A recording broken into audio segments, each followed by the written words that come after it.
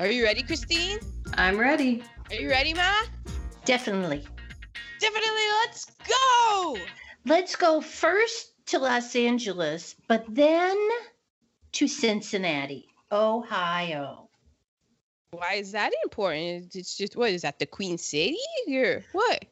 That's where I was born, Jewish Hospital. Ma's hometown, Cincinnati, Ohio. My hometown. The same hospital as Steven Spielberg. I assume. Mm-hmm. That's assumed. right. We assume. You made that up. Yeah, Well, she just well, assumed. I assume he was born in a Jewish hospital, although I was, and I'm not Jewish, but my doctor was. And I think it's beautiful. There you go.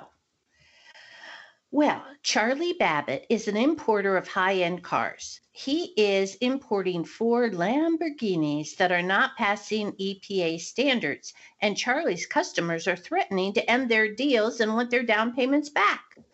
On top of this, Charlie's father dies. He is anxious to hear his father's will read and collect his money. Instead, he finds out he has a brother he never knew who inherited the $3 million estate. He kidnaps said brother, who happens to have autism, in an effort to get half of the estate. What could go wrong? We are doing 1988's Rain Man.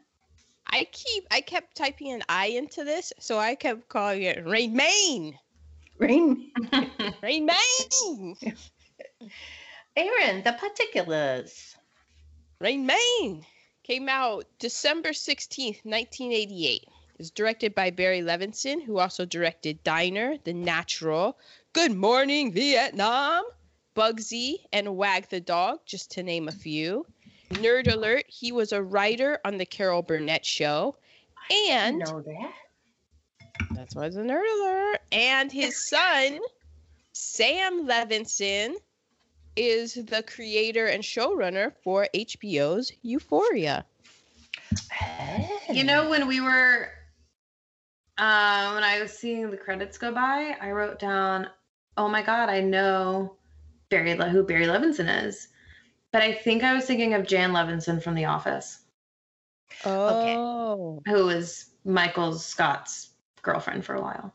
Yes. So I don't think I actually know Barry Levinson. Well, he is quite a good filmmaker. Maybe I do. We'll see. Mm-hmm. Yeah, because he made so many other movies that I didn't put in. Most of the time in the particulars, I just put the movies in that I've heard about or know about. And I have to end up cutting out a lot of stuff.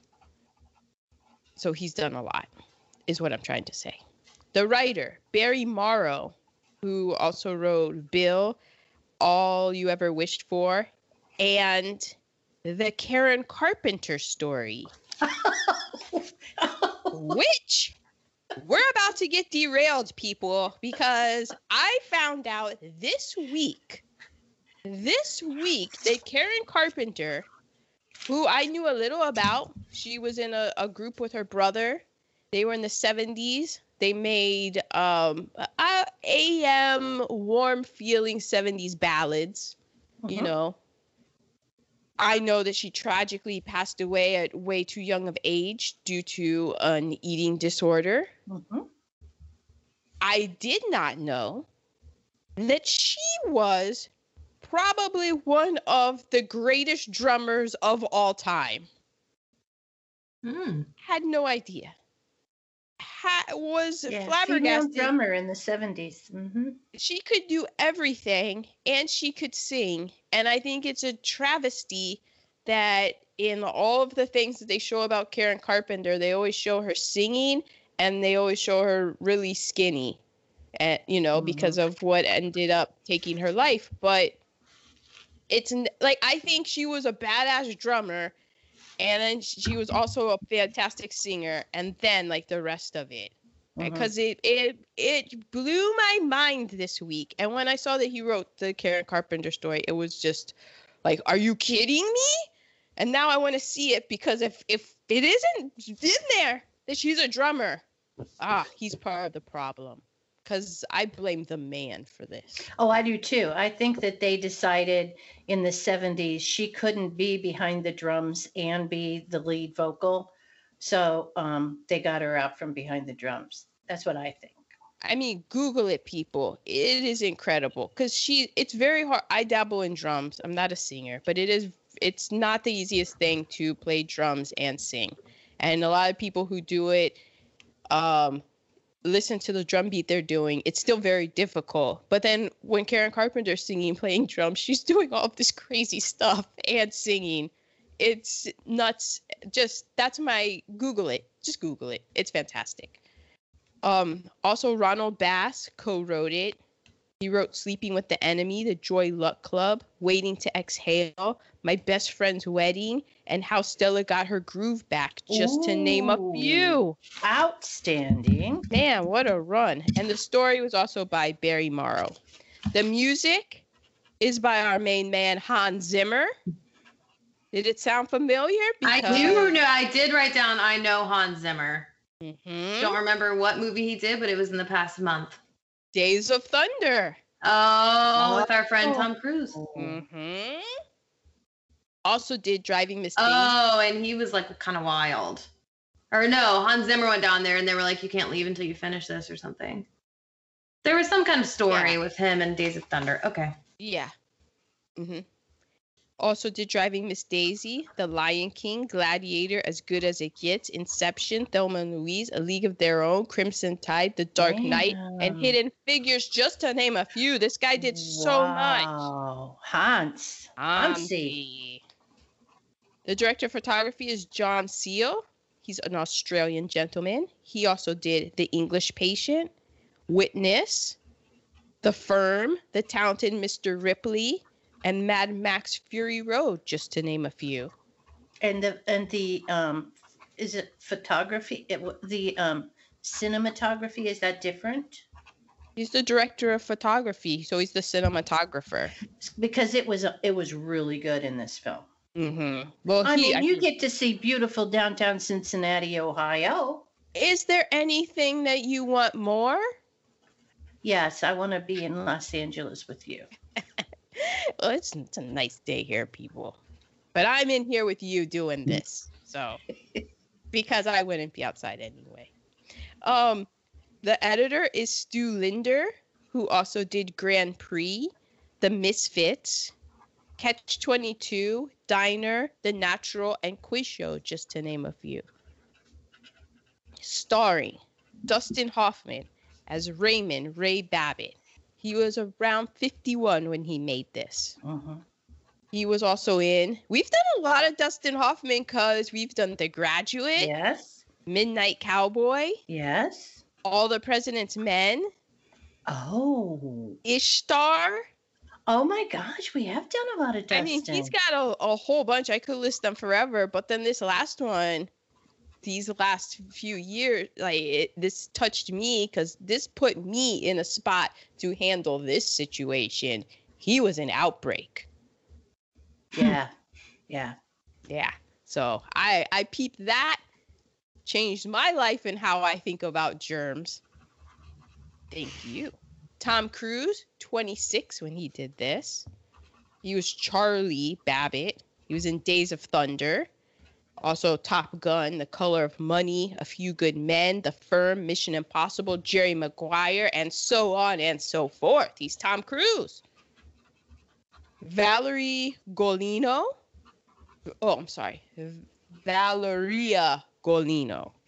She was Susanna. She's an Italian actress and director. She was in Hot Shots and Hot Shots Part 2.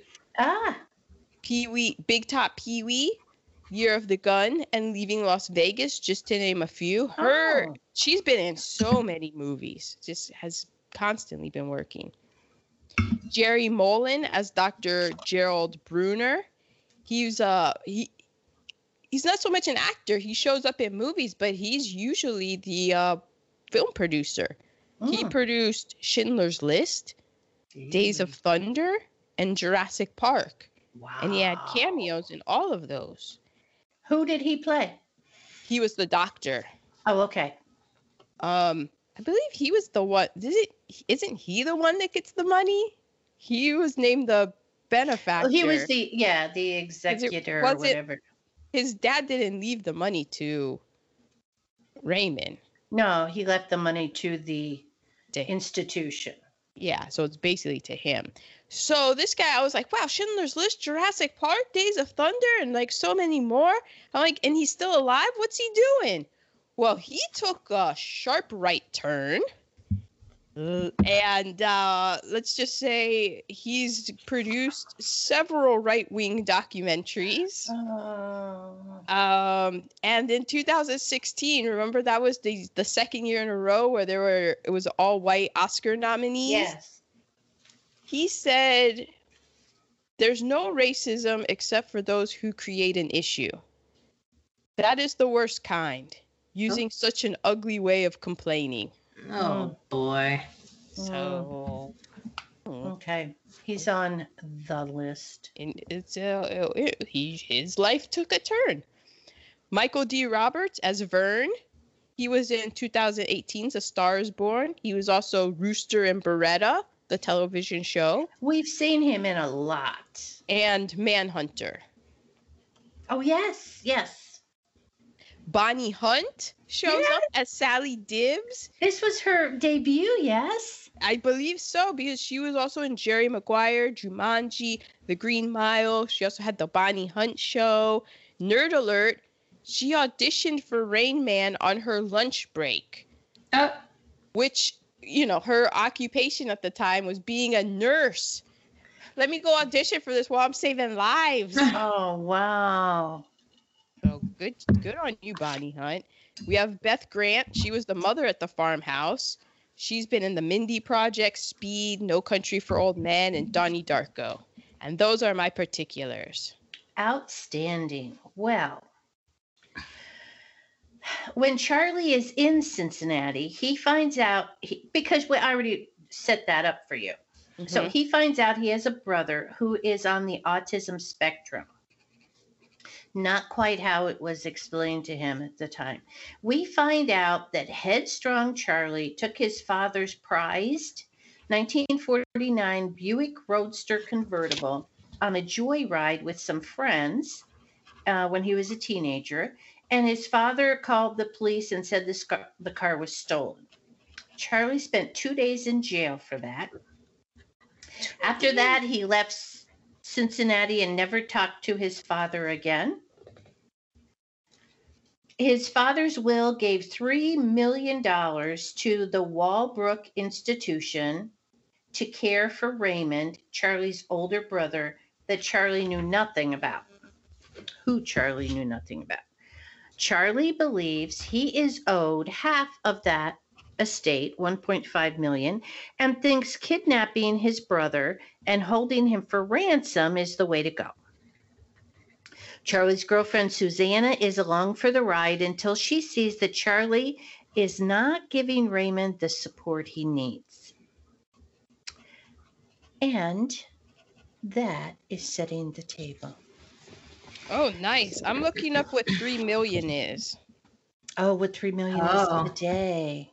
Oh, it's about $6.7 million. Already? That much more? Yeah, that's inflation. Yeah, double. Yeah, but this wasn't that long ago. No, 88. Well, it was. I mean, I guess that is 30 years ago. Yeah, right. But okay. If you're if you're looking at inflation charts, it is kind of I don't know I ain't that smart and know a whole lot about that, but it just seems like the inflation is. Okay, so we have our POC count. We have Vern. Did we have others? I had a black man dock worker, and then there were 2 black women and 1 black male at Walbrook, the facility. Okay. So I have 5, but then I have an asterisk because this movie had a ton of extras in it. So yes, it did. I wasn't going around finding all the extras. But yeah, not a great showing on the old index. No. Okay.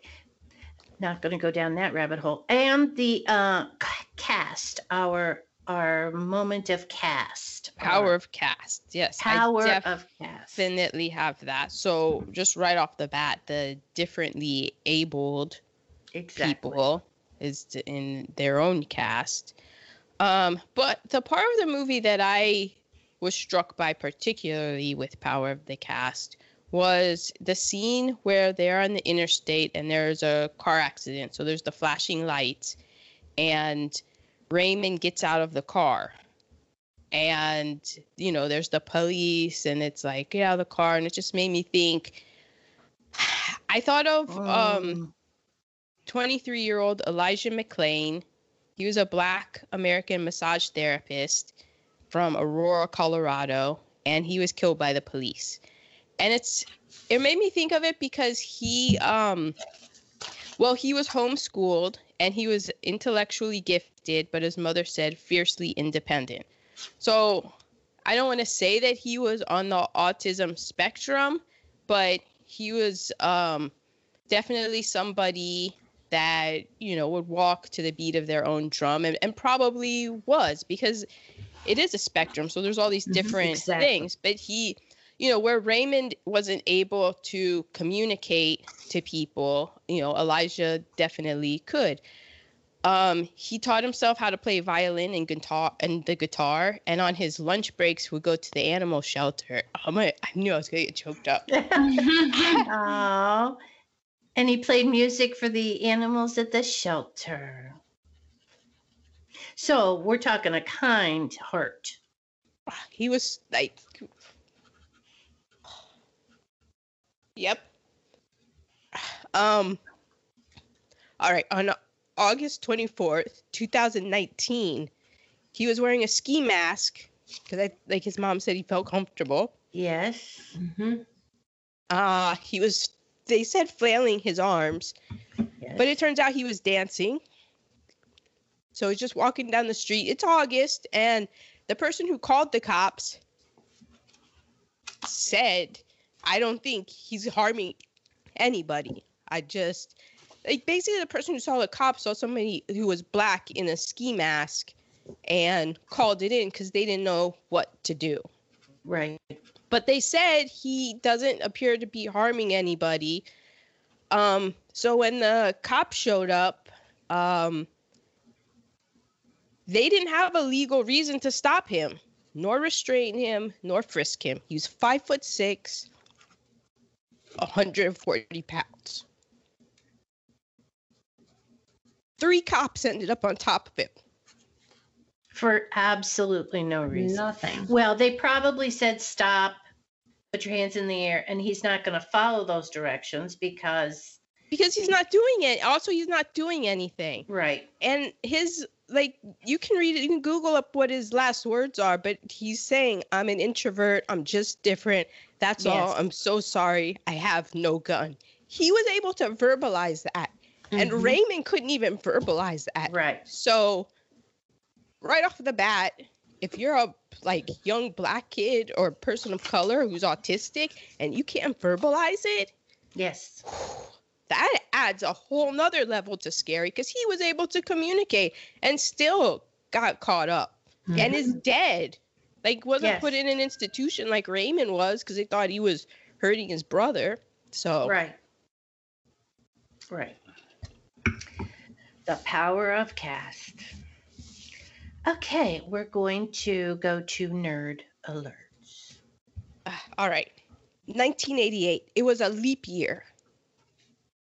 The Soviet Union was involved in a war in Afghanistan, which started in December 1979 and ended February 1989. So the Soviet Union was involved in a 9-year war in Afghanistan. Does that sound familiar? The Phantom of the Opera opens on Broadway. That was the first show I saw on Broadway. Oh, was it? I took Aaron to see it. I like the it. Kennedy Center.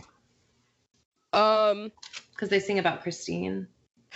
They do. Yeah. That's true. Awesome. So it's interesting because, the Soviet Union it also collapsed in 1988. So here's the question. Did the Mujahideen win the Cold War, and did they defeat communism and capitalism? I'm just putting that out there. And look where we are today. Who you got next is what they're saying. Gallaudet University, which is a university for the deaf and hard of hearing, which came into being in 1864. In 1988, they accepted their first deaf president, and his name is Dr. Irving King Jordan. But it goes by I. King Jordan, which I think is a great flex by Irving to just go Dr. King Jordan. I remember that was big news. It was, because they started it, and it was all that came about because a Deaf President Now campaign, because the students and the faculty were like, excuse me. Exactly. And it was a big turning moment in deaf and hard of hearing civil rights. Correct. James Hansen, a NASA scientist, testified to the U.S. Senate that man-made global warming has begun. In 1988. But it's still not real, though. But it's fake. It's fake, guys. I thought that was interesting because the reason that Charlie can't get his cars is because the EPA is like, no, man, emissions. And it's like, just wait, Charlie. Don't worry. Y'all, we had trouble. Your shiny suits will be denying all of this, and it'll be fine. We had trouble getting the Alpha back in 82. Poppy had to have some stuff done to it to meet the EPA emissions. And when I was getting my other car, remember the Corolla, I was like, yo, is this going to pass emissions in California? Yeah. That's where I'm going. So yeah, okay, the top 5 movies of 1988. Number 5 was Twins. Number 4 was Crocodile Dundee 2. Oh, wow. Crocodile Dundee was the first. Maybe it was the second one. But when was the first one released? I'm just counting on you to know this. I don't know. Crocodile Dundee was the first movie I saw in the theater. Oh, wow. Wow, and you remember. Well, no. But because I was like, oh, I was so I'm told. I don't have any memories before I was like 12. Yeah. Yeah. I'm not Aaron. I wouldn't remember it. Definitely. Picture it. 1987. I'm 2 months old. That's funny. Okay, so it came out. Move Google. 1986. Well, then I guess it was Crocodile Dundee too. Even better. Man, you were looking out of the womb at that movie. Must have been the second one. I was there for that movie. Excellent. Your parents were like, we must see Crocodile Dundee 2. Yeah, my mom was like, I've got to get out of the house and see Crocodile Dundee 2. It's such a Rita film. The number 3 movie, Coming to America. Oh, number 1. No. Number 3. No, I don't mean. I mean the first. Oh, the first one. Coming to America. Yeah. You said number 3 movie. Oh, number 1. And that's how we roll. Yeah. And it's early, people. It's early in the podcast. I had one of those weeks. Number 2, Who Framed Roger Rabbit? Oh, I remember that. And the number 1 movie in 1988, Rain Man. Oh, they thought it was going to be a flop. I'm going to say something now. Should I say it now? Yeah, You may. speak your truth. I didn't like it. Oh, Unpopular opinion, I didn't like it. No, it's okay. Yeah, I don't ride for this movie, but go ahead. I just didn't like it.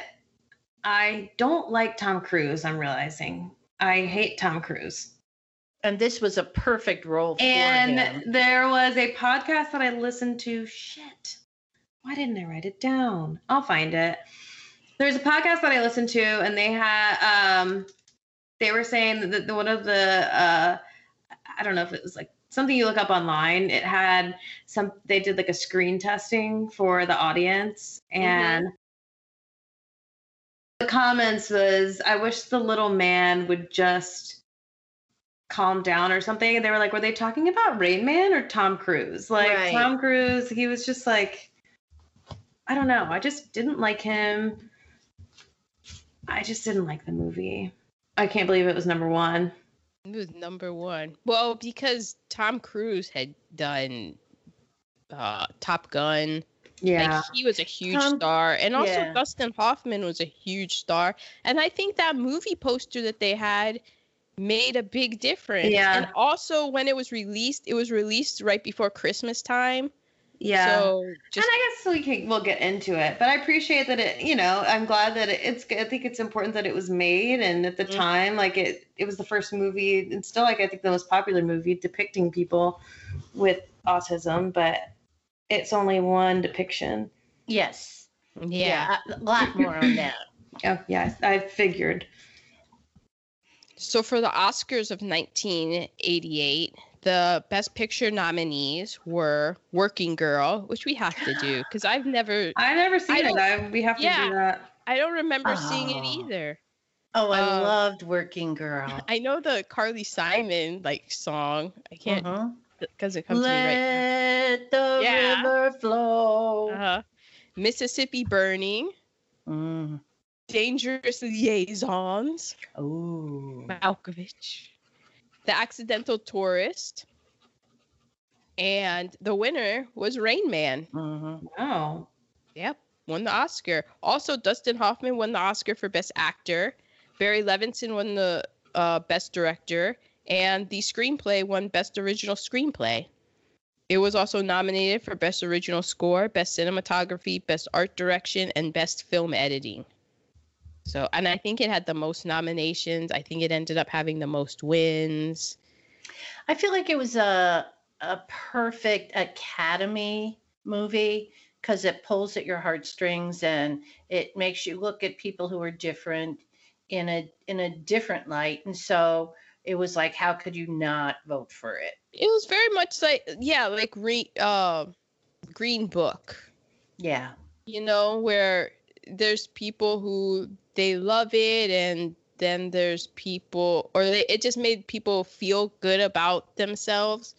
I think the Academy does kind of gravitates towards those kind of movies when you're watching it, you're just like, oh, and then if you think back on it. And this isn't to say if you love this movie and ride for Rain Man that I am complete. I don't hate it. I don't dislike it, but that's fine. Also, everybody's entitled to their opinion. Exactly. So those were my nerd alerts. Does anybody else have any?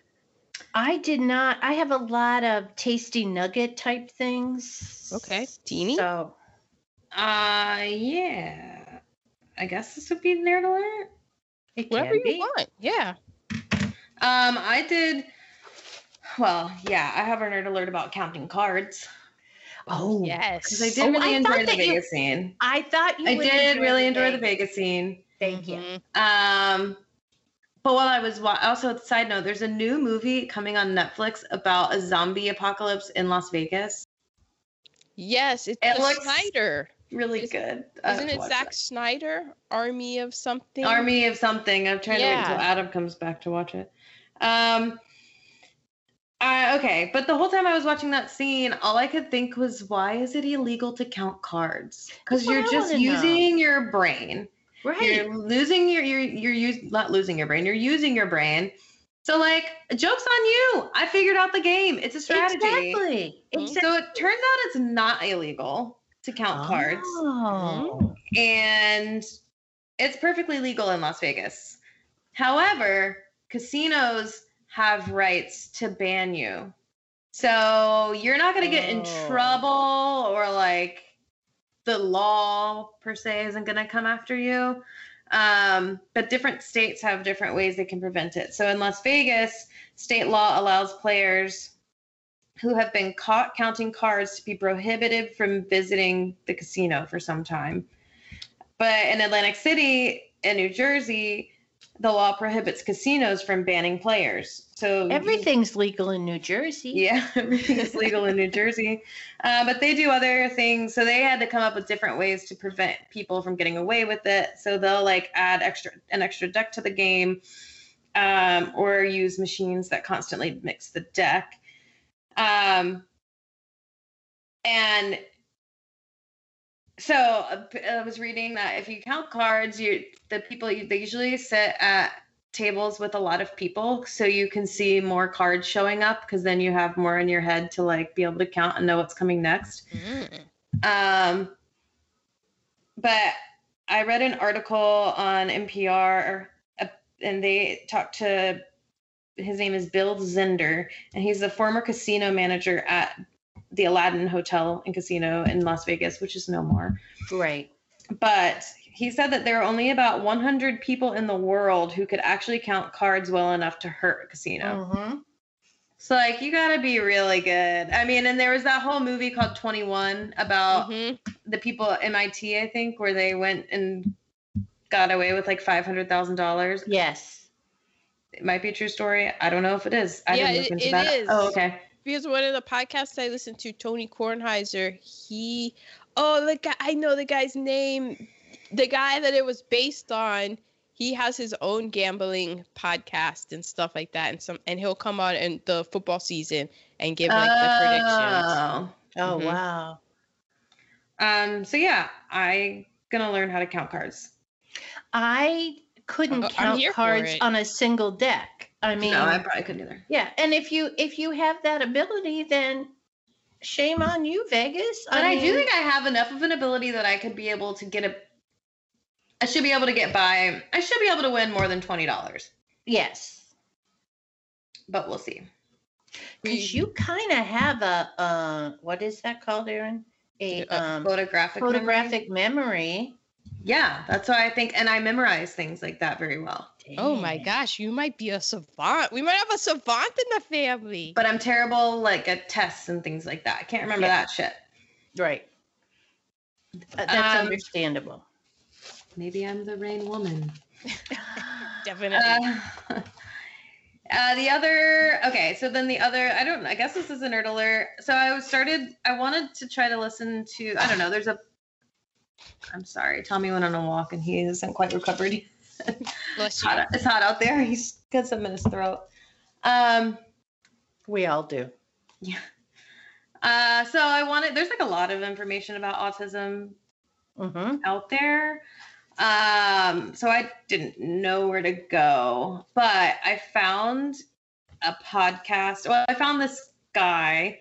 His name's Daniel Jones, and he's a video creator in the United Kingdom, and he's an autistic video creator, YouTuber, and author, and he creates autism videos weekly, and he has a podcast called The Aspie World, I believe. And he puts up little, like, I don't know, 10 to 20 minute episodes weekly, it seems. And he just is talking about like a different subject with like autism every week. And I think his goal is like to, for other people out there who are like kind of in the same boat as him, to have somebody to look to. And so he has a good Instagram too. But I listened to one of his episodes, and it was the 5 most notable ASD, autistic syndrome, or spectrum disorder. I think autistic spectrum disorder. Maybe. Is that what the new nomenclature is? I saw spectrum disorder somewhere, so that's just why I said it. Yes.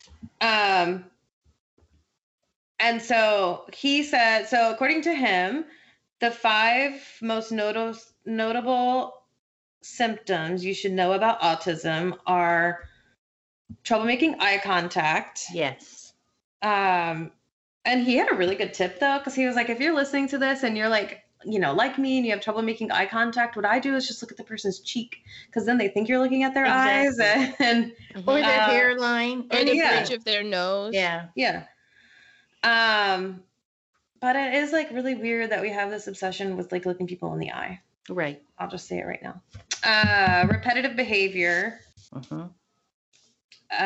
Literal thinking. Very literal. They would not get the Amelia Bedelia books at all. Yeah. I didn't get the Amelia Bedelia. Well, we've always known you're somewhere on the spectrum. Can have trouble socializing, and then an obsessive interest.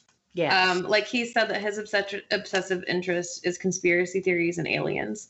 Oh, Yeah. wow. I mean, Well, yeah. How can you not get I sucked know. into that? And then he had another post, which I didn't do more. I should have done more digging before I said this out loud. But then he had another post about the top 5 noticeable symptoms of Asperger's. And I think his post was saying, like, if you're trying to figure out where you are on the spectrum, like, this is some of the top 5 things I've noticed about Asperger's was a love of routine. Very much so. Obsessive interests also, bad eye contact, issues following instruction, and with social communication. Yes. So that was the top 5 for Asperger's. But I recommend listening to some of his podcasts. They're only like 9 to 15 minutes. They're really informative.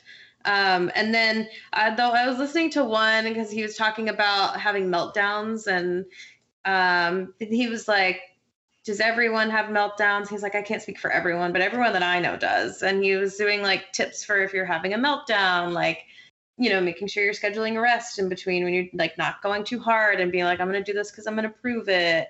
But I also, so at the beginning of that episode, I didn't get to finish it yet. He had he was taking reader questions, and one of the things somebody wrote in, and it was like, what's the most annoying assumption people have about you? And he said the number one thing that he gets is people saying, but you don't look autistic, as if there's supposed to be a certain look or something. Right. And that, I think this movie kind of plays into that. Yes, and that's what I found. The other podcast that I listened to is called Why Are Dads? And they had a guest on there, a journalist, Eric Michael Garcia, who wrote a book called We Are Not Broken, Changing the Conversation About Autism. Have you read that? I have not. Oh, I saw you. Oh, okay. Nodding. So he was really interesting, and I think this is where my view of the movie came from, probably because I listened to this podcast when I had only seen about 20 minutes of the movie. Right. And listening to someone on the spectrum talk about the movie the way that he did was interesting, because he was like, the movie just paints a picture of like, you're autistic, you can't do anything on your own, like you're going to be in an institution. Like, he was like, also the number one thing I wish people think is that if I'm autistic, I'm going to have a superpower, like I can count cards or and he brought up Bob's Burgers, and in the first episode, in the pilot, they like make a joke on the whole toothpick thing that happens in Rain Man when they spilled the toothpicks, and he was like 196, and she was like, actually, he was like, no, it's 200, you're wrong. And the waitress was like, actually, there's 4 missing. And apparently in the pilot of Bob's Burgers, they did a spoof on that, and Tina gets it wrong, and they were like, God, Tina, you're the worst autistic person ever. And he was like, I just wish people like would stop thinking you're going to have a superpower just because you're autistic. Like, that's not the case. Right. It's almost like it contains multitudes. It isn't a thing where everybody who has autism is at this part. You know, like Rain Man had a specific part of sorry, the power flickered here. Oh, I thought you had another death hornet. Where it just it's different strokes for different folks, and it's kind of just, but the thing is, and that's what we talk about a lot on this podcast with the POC count and stuff, is that a lot of people see movies and this is their entryway. So because autism, which has been around since forever, this is the first time that it's really in a movie saying like, oh, this guy has autism, then he becomes the poster child for a group of people who are so diverse. Yeah. Okay, I can go into my autism rant at this point because it is a nerd alert, I guess. Christine, are you finished? I don't want to step on you. No, I'm finished. What I love about that podcast is it's not just for people on the spectrum. People who consider themselves normal, because nobody is, need to listen too, because we are dealing with people on the spectrum, and we need to know this is what the earth they inhabit, and we need to all get along. We need to live together. So, a kid in the supermarket throwing a tantrum and don't walk by and go, you need to start spanking that kid. And, instead of being judgy, educate yourself on what's going on with this kid, I just saw, there's just a story going around of, I think it was on a beach in California, where there was an autistic child who was having like a meltdown, and this stranger just like laid down on the floor with him and calmed him down.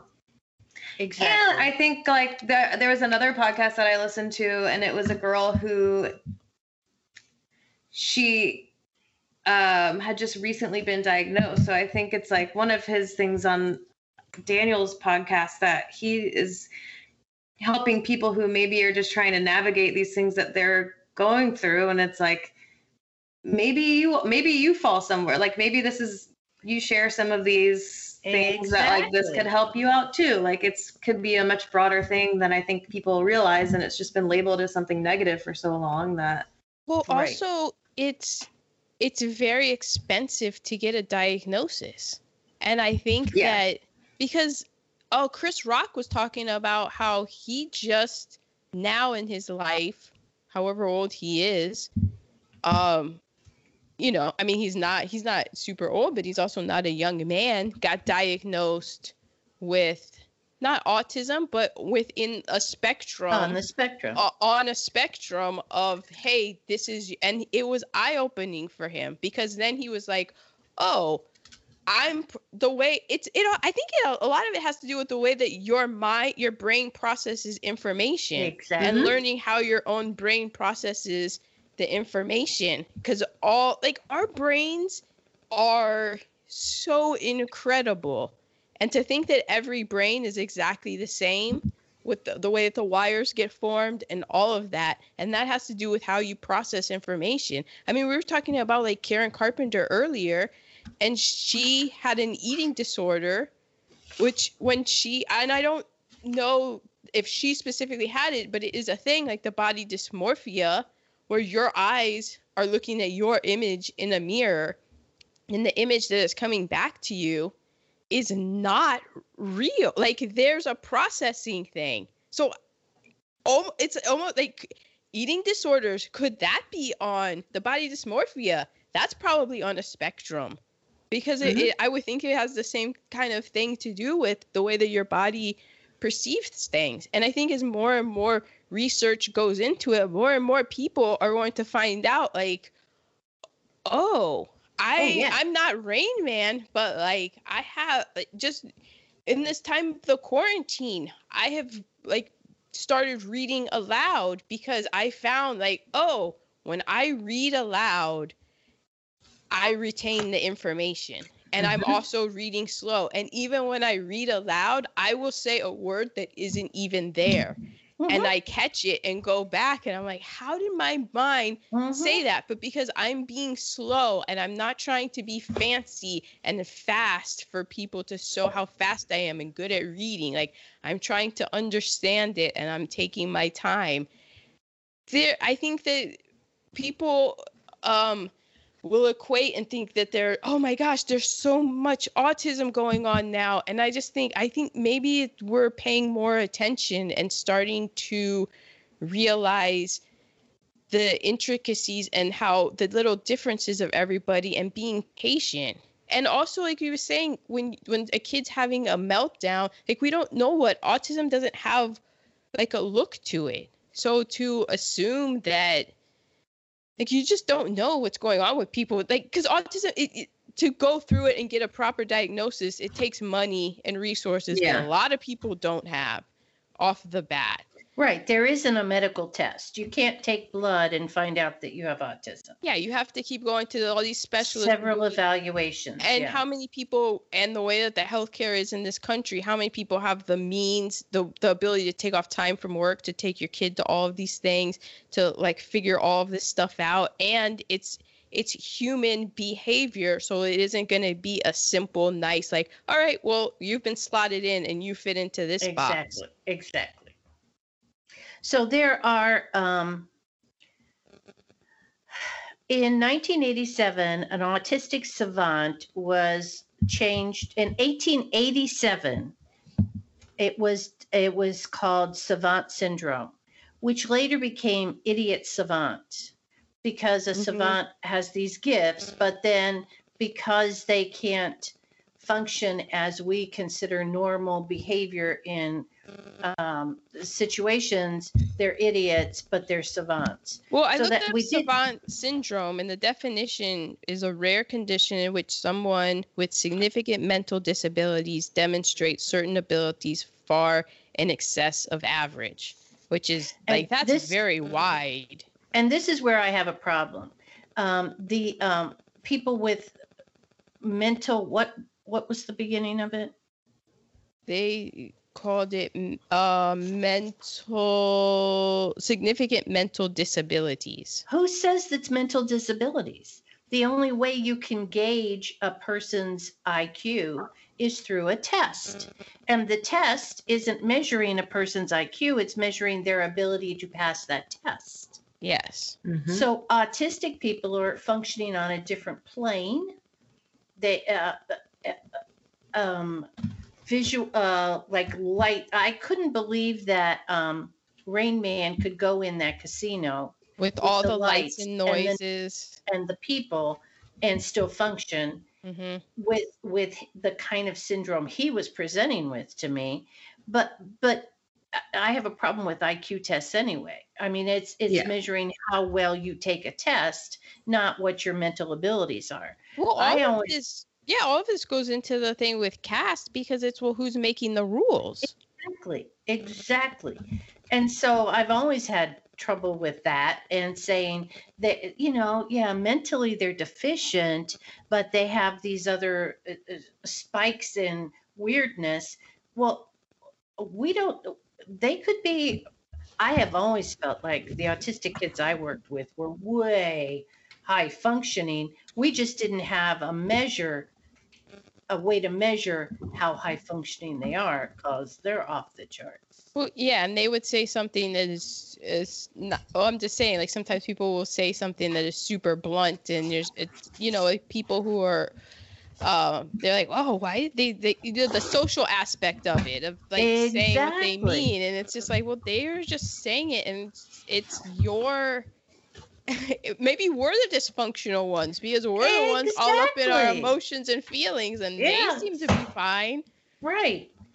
So there are 3 levels in the autism spectrum. There's the high functioning, which used to be called Asperger's. And they say they have a normal to high IQ. I've already told you about my issue with IQ. And they need minimal support. I mean, like, I can't get on a plane. Okay, then we're not going to get on the plane. We're not going to force that on you, because that's going to become an issue for everybody. But they can say it. Like, they can express, they can verbalize it. I don't want to go on the plane. Or they can not maybe express it, but throw a tantrum to let you know there's a problem here. When I was listening to Eric Michael Garcia, was like, he was like, I mean, I get it that this was made before we knew a lot about autistic people. He was like, but autistic people, we love trains. All you had to do was put him on a train and we could get him there. That is true. And when I was reading, there were kids who could draw maps of the whole world and label countries, even in Africa. I had a little kid who could do that all the time. He'd draw a map of the world and label all of the countries and their capitals. But I couldn't label all of our states. He couldn't read, a beginning reading book because that's not where his brain was wired at that moment. But that doesn't mean that he has deficiency in his intellect. Okay, the second one is broad autism phenotype, slight language and personality traits. And the third one is severe autism, which requires day-to-day help. And it requires day-to-day help to get through the world as we see it. And I have dealt with all of those, but there's still so much to learn about it because the brain is massive and our intellect isn't there to figure it all out yet. Yeah, because the people who are studying it, the brain, are just looking at it from it's like how everything is all interconnected. Because if you're like, oh, okay, I'm a brainiac person and I'm studying the brain, then I'm putting everything towards the way that my perception. And part of like the whole broader thing is like having empathy and looking through other people's eyes and the things that you think it's because of like your background and how you were raised and what you were taught and how your brain is wired. But everybody's brains are wired differently. Exactly. I had a child who was diagnosed as on the autism spectrum, and his father came in for a conference, and his father was also, he will tell you, on the autism spectrum, and he worked with George Mason University, and he was helping them say, we got autistic kids coming, and the professors, the way we teach them, we got to get ready for them because we need to be able to educate them where they're coming from. But then you have the people who the whole world has been catered to them. Oh, and yeah. Then it's like, what? Now what? Why can't they be like me? And it's kind of like they have been and they've been miserable. Why does the world need to be like you? Exactly, Donald Trump. That's where it gets into. Okay. Okay, so those are my nerd alerts about autism. So now we are to nerd alerts. We're going to start with our negatives. Or your reheatables. I did mean our negative reheatables. I'm sorry. My number one negative reheatable is Charlie. He's an asshole. Yeah. But his father evidently was an asshole as well. Yeah. So he comes from a family of assholeness. Comes by it honestly. The word idiot. And I wrote about, I already mentioned the noise, the lights, and the people in the casino. I felt would be too stimulating for Raymond, but maybe where he is on the spectrum, that is not an issue for him. But evidently, it was an issue for him in the scene where the police scene where he had to get off the car and off the although his thing with the interstate was the crashes. So maybe it wasn't the lights, it was But the noise of the fire alarm. Yeah. So yeah. So that was inconsistent. Hollywood, picking and choosing. Exactly. Okay, others?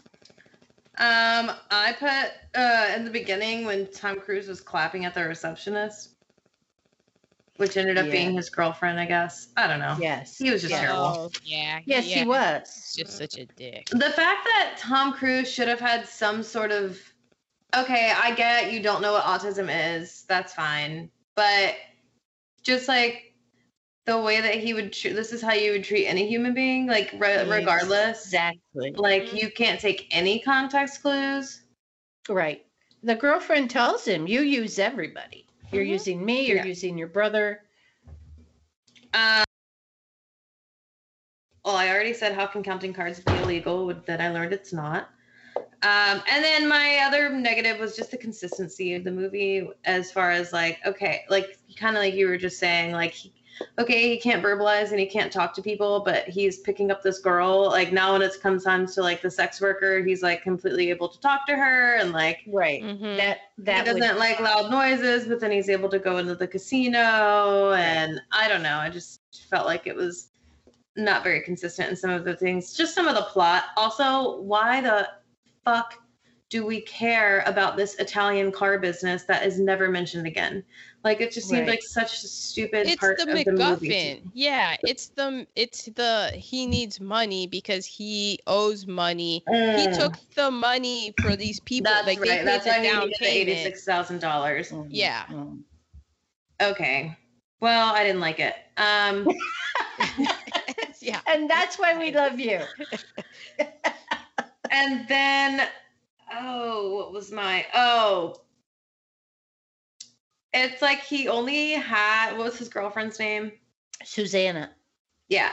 Like she was like his translator basically. Like he was using her too to be able to speak to like these Italian, like about the Italian cars. He didn't care about her. No. Yeah, not at all. Yeah. Those are my negatives in a nutshell. When they're riding in the car, Susanna and Tom Cruise, and she's talking about him not talking to her. I have it in quotables. Oh my God. That is, I mean, how many times have I had that conversation with your puppy? Okay, so just tell me what you're thinking. Tell me what's on your mind right now. Can we just have a conversation? Well, I'm going through some stuff. I'm trying to figure it out in my brain. Verbalize. Well, then one of the ones I was listening to was like, were they trying to say, because there's I can't remember what word it was that Tom Cruise says a couple, like he keeps repeating, rose bushes, when they're like, you got the rose bushes. He's like, I got the rose bushes. Lisa got the rose bushes. I've got the rose bushes. And then when he couldn't verbalize his thoughts, I'm like, were they trying to say that he might have also be autistic, or are they trying to say that like some of these qualities aren't that crazy that, you know, like that's exactly what they were saying. You can repeat, you can get. So I guess that's not in my negatives. Yeah. I just I did read that doesn't somewhere. have a portion in this. Yeah, I read somewhere that was on purpose, that they put in the rose bushes over and over again because then his brother gets stuck on a word, and sometimes kids who are diagnosed with autism will get stuck on a word or a phrase or a certain commercial where they just. This one little girl in my class, I mean, I don't remember what the commercial was, but she would do it and we will be right back. And she just over and over and over again. I get that. I get the thing stuck in my head, like for a week, like they'll just be, like I just keep repeating in my head over and over again for the week. Yeah. One time her brother was reading to the class. And oh man, it was triplets. All three of them were like the three different levels of autism. And he was reading to the class a book, and she was behind him going up one side over his head and down the other side, repeating this commercial. And he was able to block her out and continue but that was her interacting with him as he's interacting with the class, you know? It's just being able to let go of what you think should be happening, let that go. And because the kids were like fine with it. Well, animals communicate. They're not speaking English, but they're communicating in ways that we have no idea.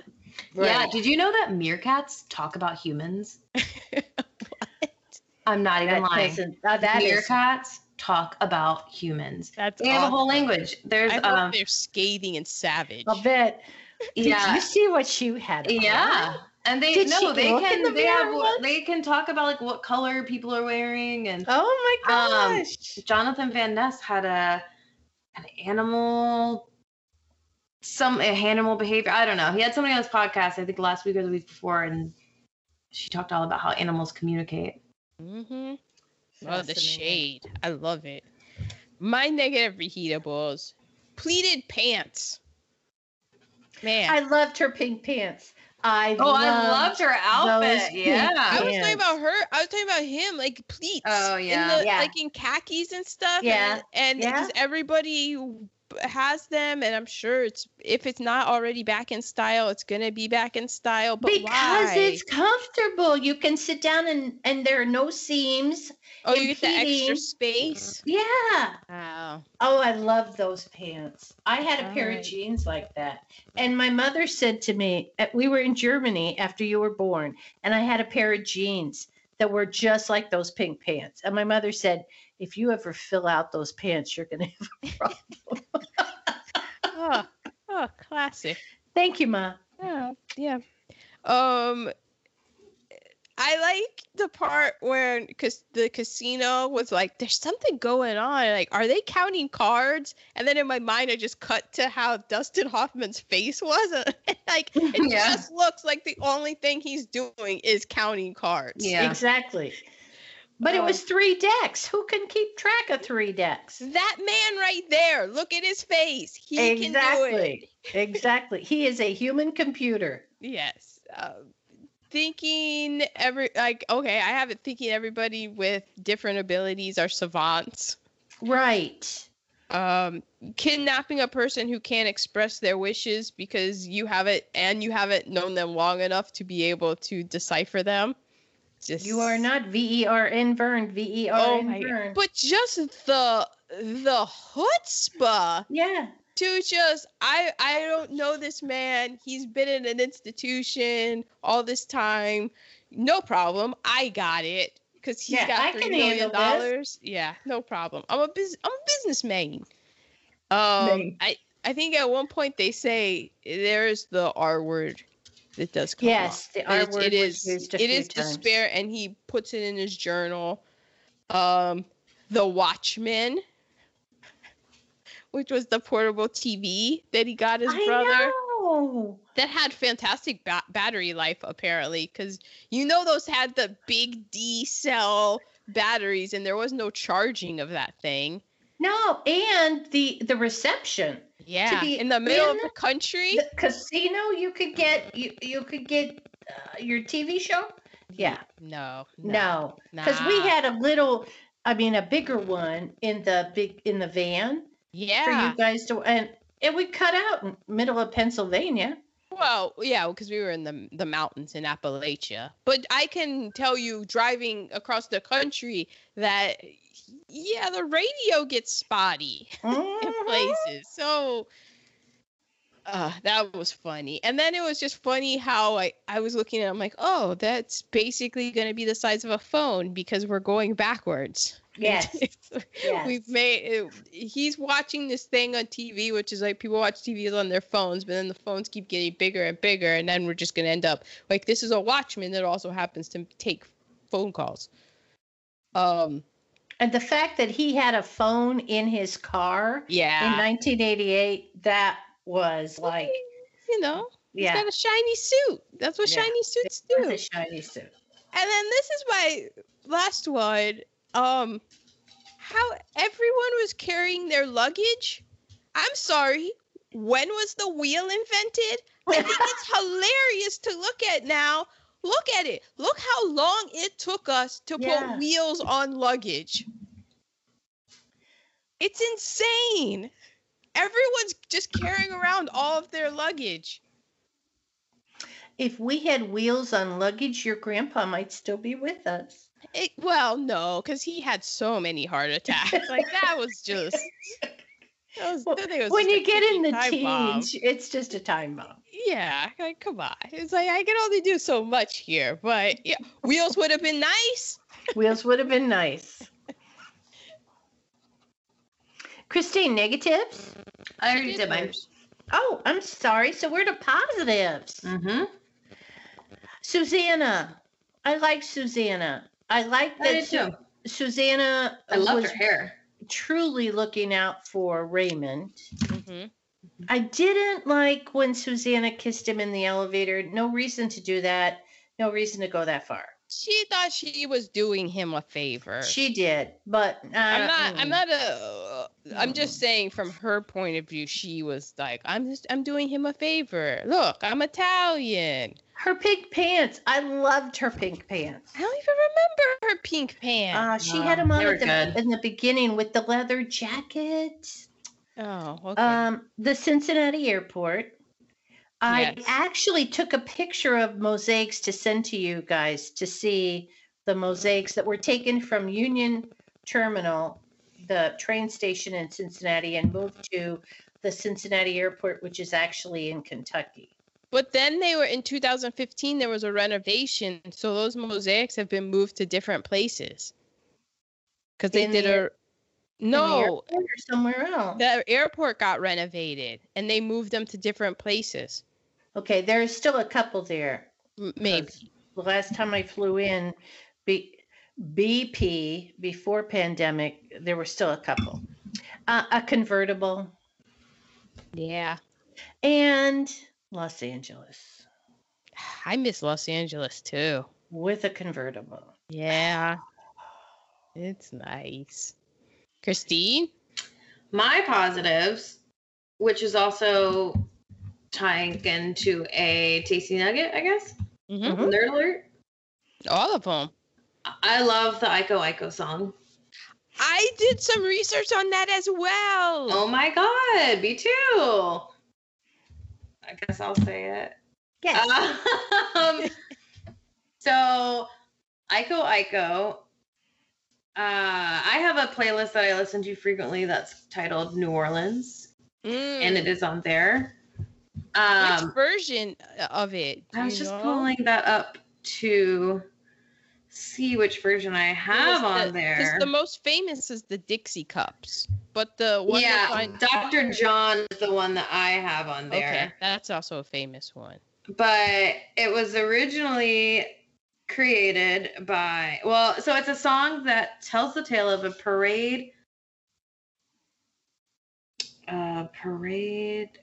collision. That's the word that I wrote. A parade collision between two tribes of Mardi Gras Indians and the traditional confrontation. And the original title, it was Giacomo. It was released in 1953 by James. What?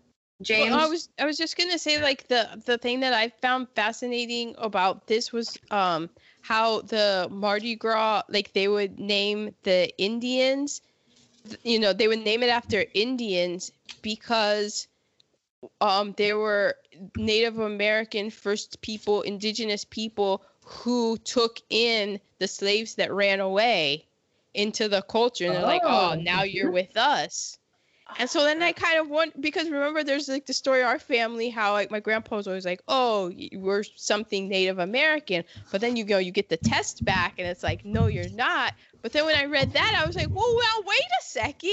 Yeah. Maybe they got taken in. And so that's why in New Orleans that they named like themselves after different tribes and stuff. And I was like, oh, snap. So go ahead, Christine. Oh. So originally released in 1953 by James Sugarboy Crawford and his Cane Cutters, but it failed to make the charts. It then became popular in 1965 by a girl group named the Dixie Cups. But of course, from what I could tell, the version used in the movie was by a group of white girls named the Bell Stars. Of course. Yeah, they're like Scottish or something. Yeah. But it's just such a good song. It is. I had a little bit more. There's a New Orleans poet, Sybil Kine, who said that because they're always getting in, because Sugarboy Crawford, he said that he would just hear these chantings going on and he didn't know what they meant, but he wrote it down and put it into the song. But the New Orleans poet Sybil Kine said that it's your Yoruba Creole, and that it means God is watching. Giacomo Man causes it. And there's something like, well, then what is Giacomo Man? But then it kind of is like, well, I think Giacomo was the name of one of the ports in either Haiti or somewhere around there where like the slaves would have come in. So there's some kind of like question about that. And then she says that, or he or she says, we will be emancipated. So there is some sort of like, at least there is a faction of people who think that it is a slavery emancipation song. Yeah. And then I thought that this was interesting about James Sugar Boy Crawford, who wrote the song. Because he wrote the song and then Dixie Cups covered it, he ended up making a little bit of money from it. And so he was able to buy a nice little fancy car for himself, which didn't really go well for him because he's black. And in 1963, he ended up getting put into a coma by the police because he got beaten. Oh my God. I don't want to. It's not all police, but it just sort of feels like it sometimes. Yeah. Yeah, and I thought that it was very interesting though because I heard the song too, and it's so 80s, but I instantly knew that that the group that was doing it, they just had like a European. Yeah, I had never heard that version before. I only know it as like, I feel like it never sounded 80s to me, and it's always just sounded like New Orleans. Yeah, and then but then hearing and then seeing like this fancy Lamborghini car come off of a ship. And I'm like I had just had this feeling about the Aiko song. I'm like, I feel like that has something to do with like a slave rebellion or revolt. And I just thought it was interesting that there's this fancy super Italian car coming off over it. And it's one of these songs of like, did the film producers know the meaning behind the song, or did they just think it sounded cool and of the times on their part? It was like, oh, this is interesting how we're at a dock. There's cargo coming off of a ship. Thank God it's not like people. Like we've passed that. But yeah, I needed to look it up myself. I was like, I don't know how I feel about this. The only other positive that I had, and I don't even remember really watching this scene, there was a scene with them dancing to Etta James. Well, who was dancing? Yes, it was Tom Cruise and Dustin Hoffman. Okay, I just wrote down LOL. That was totally Adam trying to learn our wedding. Oh, you said that you were Raymond dancing. Yeah, I'm Raymond. Me too. It's all about the rhythm. I ain't got none. And he's just watching the feet, and he's like, now look up at me. Those are my positives. Erin, did you have positives? I did. Did you do your positives yet? I did. Oh, okay. My positives. I thought the casting was really good because I did believe Dustin Hoffman and Tom Cruise to be brothers. And I would not have if you just put their names on a piece of paper in front of me. But seeing their noses were similar. I was like, oh, there were 25 years difference between them, but yes, let's just not look at that part. I'll get into that later, but I do have a question about that. I said that I like that it improves the public perception of people with different abilities. You know, the wind farm. I was like, look at that. It looks cool. Nice. 1988.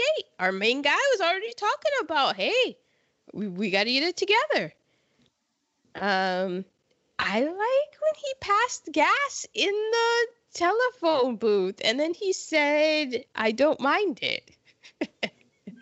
I mean, that's so sibling right there. Can you get more sibling? Like, that's true. That's true. The Flamingo Hotel, like all of Vegas, but specifically when they passed the Flamingo, I was just like, oh. I did too. I thought, Adam and Teeny stay there. Oh, yeah. And my final good readable is, and I don't know if people caught this, but Raymond's backpack is totally in style right now. I couldn't believe that was his backpack. backpack. It was like one of those. It looked like something that you would see in a store that somebody works at. I mean, like. Oh, I see. The UO? It seemed very, very modern to me. And I thought it was funny because it's got to be that it's very simple, but I'm like, I've seen Is it the this one Tom now. Cruise is carrying in the movie poster? Yes. Now that looks like a gym backpack. Like I'm gonna take that to the gym. You can maybe bike with it. Yeah, I don't know. I'm not looking at the poster right now, but it's his backpack that he always has, and he has it, and it's very modern. It's a very people have that backpack right now, and I was and just the color of it, everything. I noticed that there was a backpack. I didn't go into the specifics. I noticed it specifically at the end. I think when they were either packing for him to, be on his way but I do remember thinking like, my God, that is a modern backpack. So we're to quotables. Kmart sucks. Kmart does suck. Are there even any left? We'll go Kmart. Yeah, I know. I don't know. Like Walmart, I can get down with. Kmart, it's just like never like a pleasant experience. Yeah. I had pleasant experiences at Kmart in Cincinnati when I was a kid. Oh, maybe Cincinnati has the good Kmart. At the time, it was clean and it was. Yeah, I guess that's what it is. I don't remember Kmart's being bad when I was a kid. Like we always went to Kmart. Exactly. Yeah. But I just remember like probably like 10 years ago or something going into a Kmart being like, oh wow, like I didn't know that any were still around and like. Yeah, I went into one after Walmart came out and it was the staff there were not at all friendly and it was dirty and it was not our go-go Kmart from early 80s. Yeah. How does that feel? Very slippery. That is so perfect. That is just so good. Because sunscreen does feel very slippery. And of course, Susanna telling Tom Cruise, you use everyone. Those are mine. I didn't write any quotables down. Okay. All right. I have some. Can you include me in some of your thoughts? Yes. Uh-huh. Yes. The doctor saying, I took this burden out of loyalty to your father. And I was like, what burden? You have control of $3 million. I don't know. Who's checking your records? Yeah, exactly. Nobody. You read the telephone book last night? And when he got up to G? Yeah. And the G he got up to was the name of his real life in-laws. Oh, Barry Levinson's or the writers? Wow, I don't know. I thought it was Dustin Hoffman's, but it was somebody's real life in-laws. Okay. There's 4 left in the box, which is great. Yeah. And here we go. I get my boxer shorts from Kmart in Cincinnati. However, I do totally feel only like I went bra shopping yesterday. It's probably too much information. My favorite bra that I wear, it's from Victoria's Secret, and I buy bras so infrequently that the next time I'm ready to buy one, the model that I've loved is gone. Exactly. I got this one right before we got married. I was like, I'm getting married. I should probably have a new bra. Support the girls. Yeah. And it's got it's like a nude color, but it's not. It's black. Looking at it, it's black, but the cups are like nude and it's got like a mesh overlay that's black over top. Just like every day. It's not sexy time. It's just like, but the mesh in both of the boobs has ripped Oh. badly. And And so like the I don't know. And so I knew it was time when Adam was like, you gotta get a new bra. And I was like, wow, that is time. Yeah, this guy. You should have seen the t-shirt. He wore all his like 18 years Ninja Turtles t-shirt that at the end was it was the neck collar with just the whole shirt being held on by one strand. Shredded. It was shredded. Well, that was my bra. So, but they've closed the Victoria's Secret near my work. What? And you cannot order a bra online. I cannot order a bra online, like a cup bra. No, you can't do that. So I went yesterday. I was like, I'm just going to go bra shop. I went to Aerie. And like, I bought a bra, but it's just not the same. Like, I just want my old bra, you know? So I totally feel him on the underwear at Kmart thing.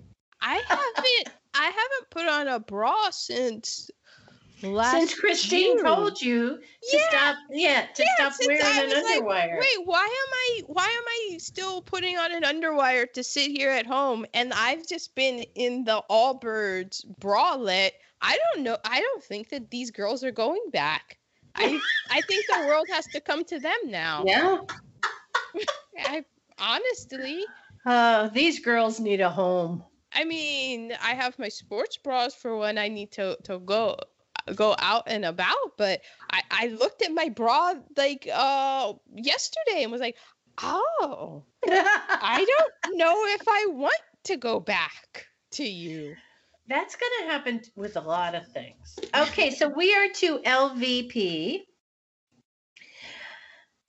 My LVP is simplifying autism, like saying this is autism, whereas it's a huge spectrum. But it sucks because it's also like from the producer's movie, like we're making a movie. Like we're only making a 2-hour movie. How are we supposed to? Yeah. Well, my MVP is humanizing autism. Yeah. So it's two sides of the spectrum. Yeah. Like both things can be true. Yes. We're on LVP though, right? Yes. My LVP is, I'm going to reference that podcast again that I listened to with Eric Garcia.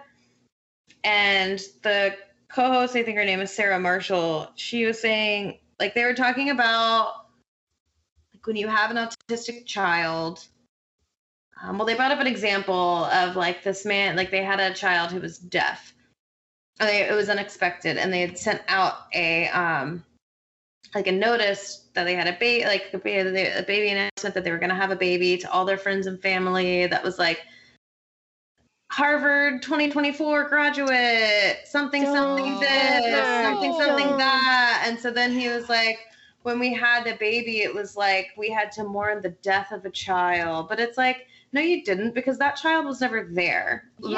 Like, they were talking about, like, Eric Garcia was talking about how many times he's heard, like, talk to parents who were like, you know, I'm never going to be hugged the way I want to be hugged. Like, my child's never going to hug me and never going to tell me they love me and this or the other. And they were like, okay, well, that's your fault that that's the way that you experience love, and you need to fix it. Like, exactly. This idea that, like, it's supposed to be, being a parent and having a child is supposed to be only this one, if it's not this one kind of child, you're in, you know, it's something negative. And I do feel like the internet is kind of changing that a little bit with, like, TikTok and I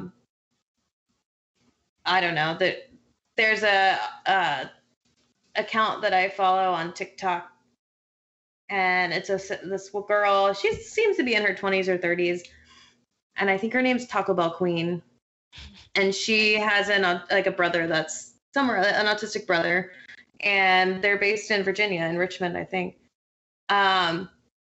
And it's great. I mean, it's like, I feel like they do all these things together, and it's like it gets celebrated instead of being something like our life is so hard and like. Exactly. Well, yeah, I mean, look at what happened with this. Like, this is in Cincinnati. use Babbitt. I'm going to take a wild guess and just stab at it and put the Babbitts in the wasp category.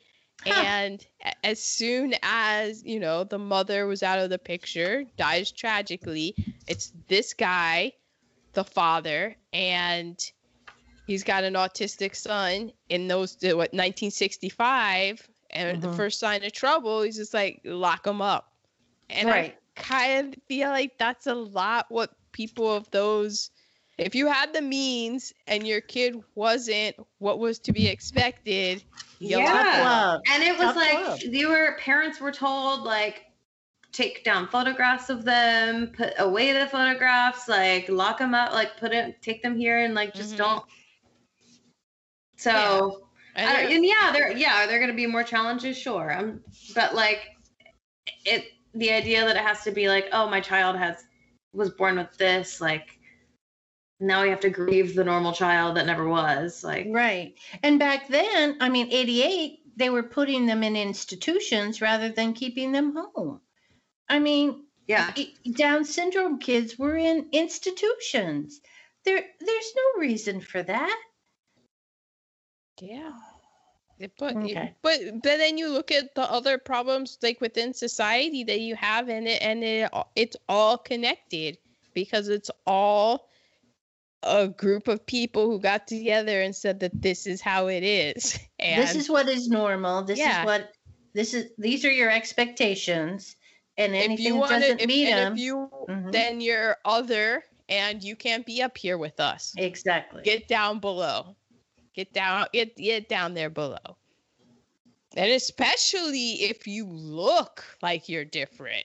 And that could be, we all know that's skin color, but it could also be with mannerisms and not making eye contact and having like a shuffle or like walk. Down syndrome, right? Like anything that like, oh, nope, you're not one of us. So get to stepping. It doesn't help anybody. And as the faster that we can get our heads around it, the better we'll be. Everybody. So, Erin, your LVP? My LVP is toxic masculinity. Once again, because it was going to be Charlie's father. But look, Charlie shouldn't have taken the car when he was 16. But he was 16. And he did. 16. But then his dad should have clearly stated to Charlie that he was loved. Like, Charlie shouldn't have had to doubt it. Yeah, that wasn't on Charlie to repair that relationship. Right. Exactly. And somebody's the adult here. And then the father is so then Charlie was like, oh, peace out, I'm out at 16. And then we learn later in the film that Charlie's dad did reach out to him a couple of times, but Charlie never got in contact. But then why didn't Charlie's dad at some point, like the whole fact that Charlie didn't know that he had a brother that he still knew. And I could see, not that it's like I could understand where this is coming from. Not that I think that it's right or wrong or whatever, but Charlie's, like, they were full on. Like, they were full on siblings. Like, they had the same mother and father, which isn't to say, like, that if you have different mothers and fathers that you're less of a sibling or in any way. But I just felt in 1960, how could you keep that from him? And if he really was visiting him every weekend, like, he didn't... Yeah! Like, he didn't know. He didn't know where he was going and kept it a secret. And so then you're like, all right, fine, kick it down. When he's trying to rebuild the relationship, on the third call, if you're the father, why wouldn't you say, oh, yeah, by the way, you have a brother? And then hang up the phone. And then guarantee if you got, like, if something happened, Ma, and I was like, I'm not talking to you. And then you leave messages, oh, I want to talk to you. And then on the third message, you're like, oh, by the way, you have an older sister. Click. I'm going to call you back on that information, that little tidbit of the bombshell that you dropped. He had the ultimate bombshell. He didn't drop it. When Charlie took the car from him, he kept him in jail for 2 days. 2 days, yeah. And all of his buddies, the parents came and bailed him out right away. Yeah, I think that's a bit harsh, but I'm like, okay, he's 1965, all right, let him learn his lesson, get a little bit of, you can't do that, but 2 days is a bit excessive. Like, you're just a dick then, and it just seems like then dicks beget dicks. That's what I'm saying. Dicks beget dicks. So okay. Yeah, and you know what? As I'm saying all of this, kind of makes me wonder if Charlie's father wasn't somewhere on the spectrum. The rose bushes in the car, and nobody could touch the car and his rose bushes. And it is hereditary. And he made all of that kind of money, and I'm sure. And the fact that he was like, by the way, this doesn't have to do with him being on the spectrum, just being a dick. He could have just been like, sorry, nothing left for you in the estate. You get my rose bushes. But he was like, also, there's $3 million that you're not getting. Right. And it's going here. Like, it was a just total to rub it in more. Yeah. Yeah, and he didn't even, in the will, even say, like, oh, and it's, by the way, it's going to your brother. That I sent away because I couldn't deal with him, and I thought that he had tried to kill you, but actually he had not. But he couldn't put into words what had happened, and so I just blamed him, and I couldn't, whatever. Oh, man. Okay, MVPs, I've already said mine. Humanizing autism. Mine was at first going to be Who's on First, but yeah, it was That Vegas Suite. Yes, I thought it was so good. Oh my God. It was so good, man. That was comped. Yeah. So get on that bed. Oh my God. Mm-hmm. So get on that, Christine. Yeah. Start using your powers. Start counting those cards. My MVP is, I gotta go with Susanna.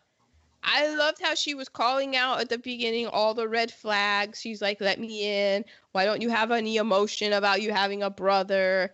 And then the thing that solidified her as an MVP, even though I had to I almost didn't because of what happens after, but she's in a hotel room in a nice bath, having a nice bath. And at that point, she gets so fed up with his bullshit that she gets out of the bath and leaves him. I was like, yes, girl, do it. Like, you puts her clothes on without even drying herself off. Exactly. Do you know how fed up with somebody that you have to be in a nice bath? Especially a nice bath, like That's in that, true. like that was a nice look. Go back and look at that bathtub. That was a nice bath that woman was having. And she followed through with it. She didn't it wasn't just, I'm putting my clothes on. Okay, I'll come back. No, it was, I'm out the door for a while. Yep. And she leaves. But then she did come back, and I was very disappointed because I was like, girl, you left in the middle of your bath. What an awesome gangster exit. Uh-huh. But then she did make out with his brother in the elevator. So that's a good fuck you back to him. Exactly. Now you're back in the MVP catalog. Okay. I really hope that she didn't end up marrying him unless he genuinely changed from his experience, which can happen. People can change. She saw it, though. She saw a change in him. I don't. He taught him to dance. When Tom Cruise taught Dustin Hoffman to dance, then she saw, oh wow, okay, so he is softening a bit. Yeah, but be careful, girl. Be careful, because as a Washington football team fan, they do just enough to keep you back, to keep you there. Like be careful. Oh, they've changed. They have Ron Rivera. Oh, but caution. Don't walk down the aisle. Don't commit to anything just yet. Once somebody shows you their true colors, believe it. Believe them. Okay, we're to recasting, and the whole reason that I picked this movie was to see Dustin Hoffman in this role of an autistic person. A long way to say I didn't recast, because I have a real hard time with people portraying people with differences.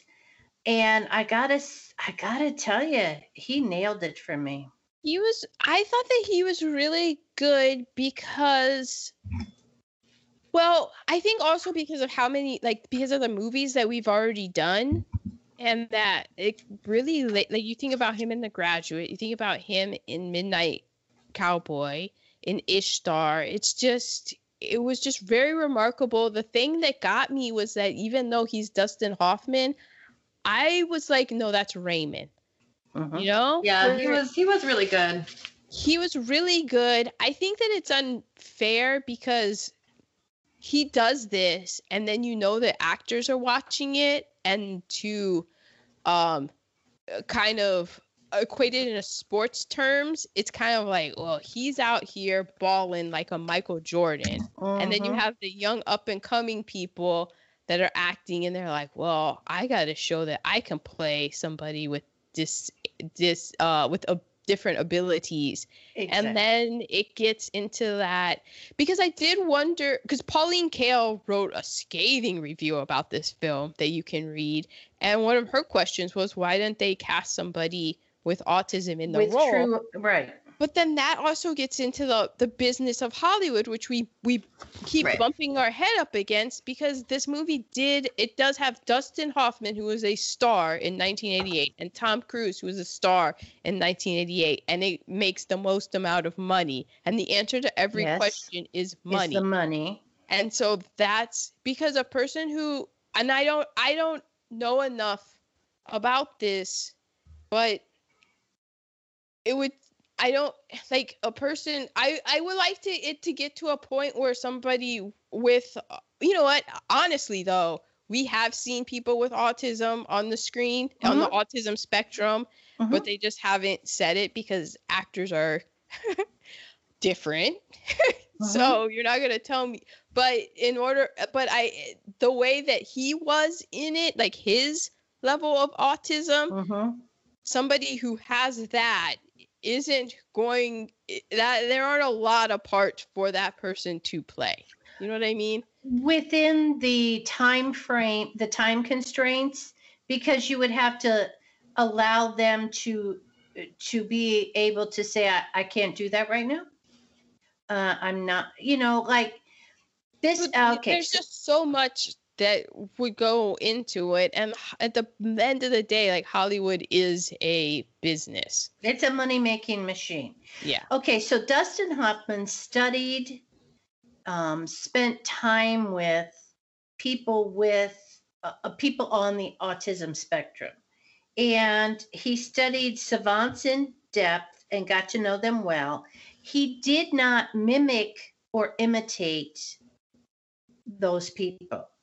What he did was studied them, used his knowledge about them to teach him, what would I be like if I were on the autism spectrum? Instead of mimicking, that's the difference. Yeah. He wasn't mimicking someone with autism. He was internalizing it and saying, with my personality, how would that manifest? And it rang true to me after working with kids with autism. Now, he was a combination of a bunch of autism behaviors, but when he would throw a tantrum, he was able to calm down really fast. Yeah, I haven't found that with my autistic kids, that it takes longer than that to calm them down. But the repetitive, just getting a word stuck in your head, or a phrase stuck in your head, or a license plate where you're talking and then you just say the numbers on the license plate and then go on. It was authentic to me. So I did not do a recasting because I don't know who could do that to that authenticity that I require. Well, I get that and I respect that. I did a recasting, which I had Charlie as John David Washington. And then as Ray, I have Jamie Foxx. But the movie's only 48 minutes because at the 48-minute mark, Raymond gets killed by the police. So. Oh, God. Yeah. That's Yeah, there you go. that's my And there you have it. And that's called reality. So Okay, how I'm about just you gonna just make it so that it doesn't seem that way to me? That's all I ask. I'm just gonna assume that Christine did not do a recap. How did you know? Sometimes things come to me. So we are to tasty nuggets. Yes, I've got some. I've gotten done. I did Okay. all I already talked about all mine. Okay. So 3 weeks into the shooting of this movie, Dustin Hoffman wanted out. He's like, you said go get Richard Dreyfuss. Yeah. He said anybody, but because I'm not. That's Tom Cruise, probably. Yeah. I'm not. Yeah. Mm-hmm. Well, no, he just felt like he wasn't doing that it was awful, that he was not doing that it was the worst work of his life. He was just no. And the fact that he was trepidatious about it. Like there's a respect to that. Exactly. Saying, I yeah, don't want to be a cliche. He thought about it. Like he wanted to make sure he was doing it right. Exactly. So his inspiration was Kim Peek, who was 20 years old. And Kim is a male. It's Lawrence Kim Peek. He was impressing people with his incredible memory, but that made me so uncomfortable. He was what was considered a mega savant. This was what baffled me. So with Kim Peek, because the whole thing is that Barry Morrow, he was inspired by Kim Peek and Bill Sachter. And Kim Morrow wrote and became friends with Bill Sachter. And that movie, Bill, which I think was a TV movie, it was written about Bill, this Bill character. And then there was also a documentary. And then he met Kim Peek and he was intrigued by him. And so Kim Peek, each eye could read a different page in the book at the same time. Oh my God, I wish I could do that. It made me think of you, Christine. Maybe you actually do it and don't realize that is what I do.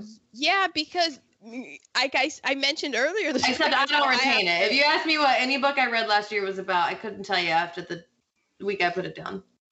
But once people talk about it a little bit, you remember a little bit. Yeah. Just somebody who has reading problems and just each eye just goes down. I can just do it and you could be like, what did you read? I'm like, I can name one word that came out, like a name, but I can't tell you what happened. It's probably the wrong name. Yeah, and then he just retained it and he could completely retain it, but he couldn't he couldn't walk until he was 4 years old. He couldn't button a shirt. So that's what especially the before period of time when they were saying with the disabilities that you can't button a shirt and you couldn't walk till 4, you're just like, oh, and they would have horrible names to call you. But then this guy, his brain, the way that and there's a whole bunch of medical stuff that you can Google about and they have theories on his brain and how his brain made certain connections and stuff. And that's why each eye could go down a page at the same time and retain all that information. It goes back to what we were saying earlier about the human brain. And you're just like, everybody's brains are different. And how dare people say then he is, back in the terminology of the day, he's mentally retarded because he is not able to do those things? No. Okay, so he can't button a shirt, but he can read things with both eyes. Don't tell me that he has a deficit. You're wanting him to button a shirt, and he's going, I'm so far beyond that. That's not something I need to concentrate on. But also, Kim Peek would be on Oprah because this movie came out, and when the movie came out, then he started. People had an interest in him and stuff, and so then they were appearances and stuff. But it's like making him a carny, somebody in the carnival. But what's the answer to every question? It's money. money. And did Kim Peek have a 9 to 5 that he was able to support himself with doing? No, because he's on a whole different level than we are. Exactly, and so, but we don't have a universal base income, so that ain't paying his bills. It's true. Yeah. So, but when the Academy Awards came out and Barry Morrow won an Academy Award for Best Original Screenplay, because there was interest in him, and Kim Peek had to go out and do things, and he was, introverted and shy, and to give him confidence, Barry Morrow gave Kim Peek his Oscar and was like, here, take this around to your appearances and stuff. And so then that acted like an icebreaker, and people got to hold an Academy Award, and it gave him confidence and stuff. And so Kim Peek died in 2009, and Morrow then he gave the Oscar on permanent loan to Salt Lake City. There's a Salt Lake City memorial for Kim Peek, and he also put money for the Peek Award, which pays tribute to artists, media makers, film subjects who are positively impacting our society's perceptions of people with disabilities. And it's given out by the Utah Film Center. So that's where that, it sucks, because it's that thing of like, they're trotting him around as this carny show, but he needs to make money. Like, this is actually a way for him to make money and to support himself and his family and stuff. Okay, Dustin Hoffman was originally supposed to be Charlie. But maybe we would have liked Charlie then.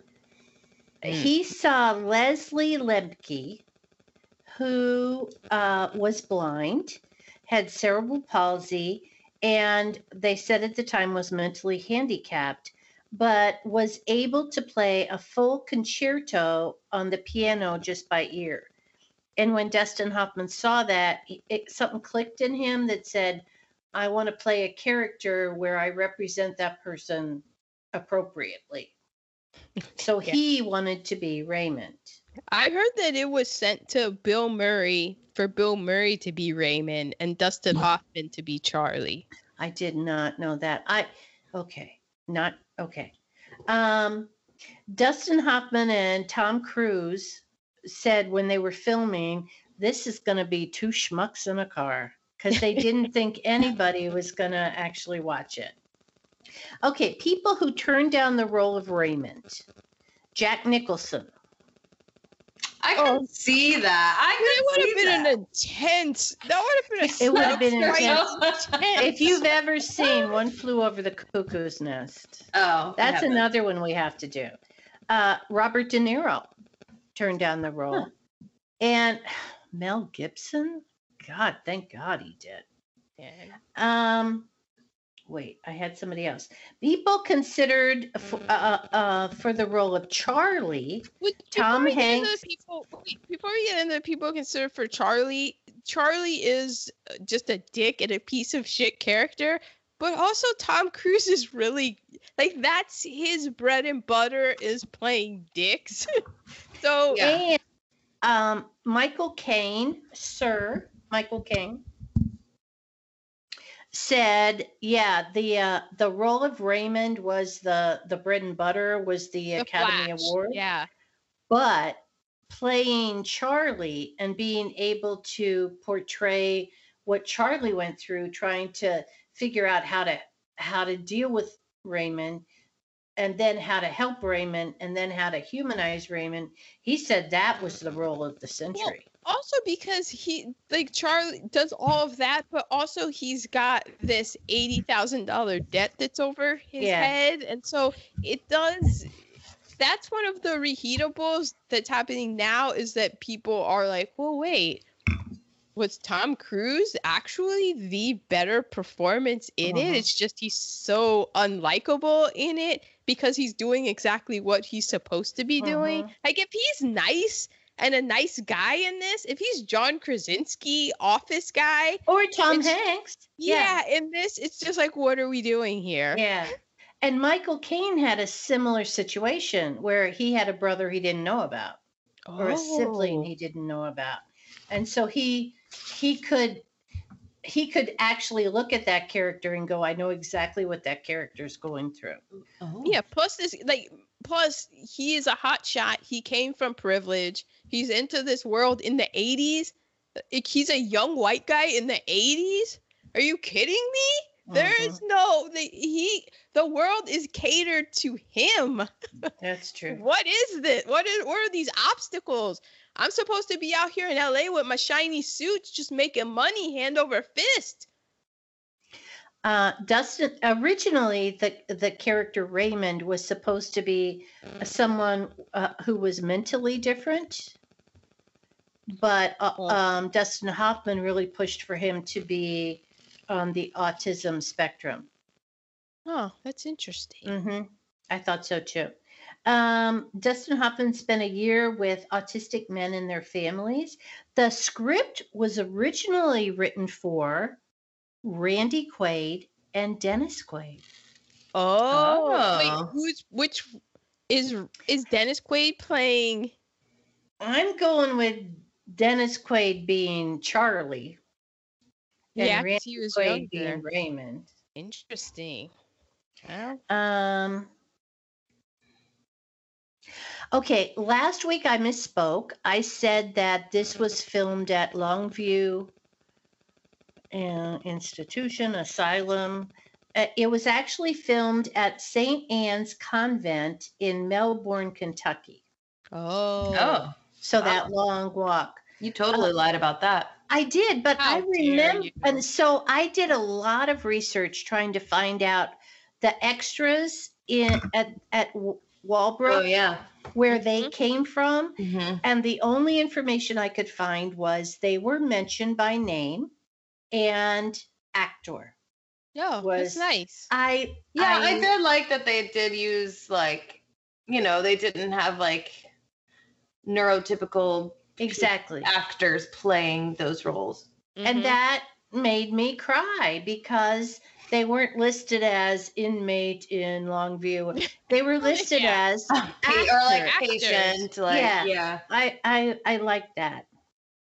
At the casino, Christine, the dealer shorts the chips by $100 Oh. Did you pick that up? to show that it was a dirty casino. And then at the roulette wheel, when it didn't land on 20, because Raymond's not going to be wrong, it showed it was a dirty casino. You're welcome. Wait. So Wait, you're how saying did that happen? You're saying that it was gonna be 20, but then they moved it, and that shows that it was dirty. Yeah, he shorted the table $100 chips, and then that because Raymond wouldn't have been wrong about the numbers, the next number would have been 20, but the roulette wheel was rigged. Oh, wait, so why would Raymond have known that it was going to be 20? That's a roulette wheel. That's not counting Yeah. cards. It's not counting cards, but it's But counting. it's probability. Exactly. Oh. Yeah. What's going to come up next is going to be 20 because last time it was 15 red, and before that it was 2 black, and so probability says it's going to be 20. Yeah. Okay. But I thought that was probability, interesting. well, it's interesting. Like, probability can be wrong. That's why it's probability. But Not when you are an autistic savant. okay, Tom okay. Cruise was paid $3 million for the part. Which is $6 million in today's money. Yeah. Okay. And I said Tom Hanks and Robin Williams were considered for the part. I think Robin Williams could have done a good job. Yeah, think but he- he wouldn't. I think that because in one of my recastings, I thought believe about, he was on the spectrum. Yeah, and I thought about how also I think Tiffany Haddish could have been awesome, but then that gets into the thing of like who would be awesome and how would we look at it. Like Mhm. Robin Williams probably would have been awesome, but would we have Right. would we have allowed him to be awesome in it, Right. or would we have put all our baggage on it and be like, Right. oh, he was too over the top, and- Right. and Exactly. well, he didn't represent me, so he's bad, like Yeah. that kind of thing. Exactly. Okay, Aaron, your tasty nuggets. I have that Barry Levinson played the doctor in L.A. He did. I knew that right away. I saw him. I was like, that's Barry Levinson. I have that it was filmed during the 1988 Writers Guild strike. Oh. So right before the strike happened, a rough cut of the script was sent. Because you write the script, and then they're all the rewrites and stuff, and then they greenlight the movie. Then they're still doing the rewrites. Like everything is a rewrite, even up until, and they mentioned it, the last scene when he's getting on a train. And sometimes, writers in Hollywood, unless you get to finagle that into becoming a creator, like a Ryan Murphy kind of person, Barry Jenkins kind of person, where you have clout. If you're a writer in LA, they don't really, they tolerate you on the set in case they need a line. Like you're pretty much looked down upon. Nobody really, the great way, I heard Neil Brennan say this, and I thought it was great. If you had the cast of Friends, and they were told, like, the cast of Friends is downstairs, everybody's running downstairs. But if they're like, the writers of Friends is downstairs, nobody's running downstairs. Yeah. So so the writers weren't on the set to offer any lines, and that especially in the last scene, they weren't writers on set, and it was just very rough. And so people kind of, the things that we have qualms with, of like, well, how uneven the film is and stuff, that's kind of like, oh, well, it's because it was the writer's strike and the writers weren't there. But it's like, you don't listen to the writers when they're on the set anyway, so okay. I like this one. So in June 1989, 15 major airlines showed an edited version of the film. Yes. Where they cut out the scene where Raymond has his meltdown in the Cincinnati airport. Yes. Because oh my God, that's so smart though. Yeah, you're flying American Airlines. You don't want that line in the but Qantas kept that shit in. Oh yeah. Because he was like, no, except for Qantas. And Qantas was like, no, we're running your whole thing. Exactly. No problem, man. I still want to fly Qantas. Uh-huh. Yeah, those are my tasty nuggets. Okay, well, that is, and I believe we went into a lot of stuff with Rain Man.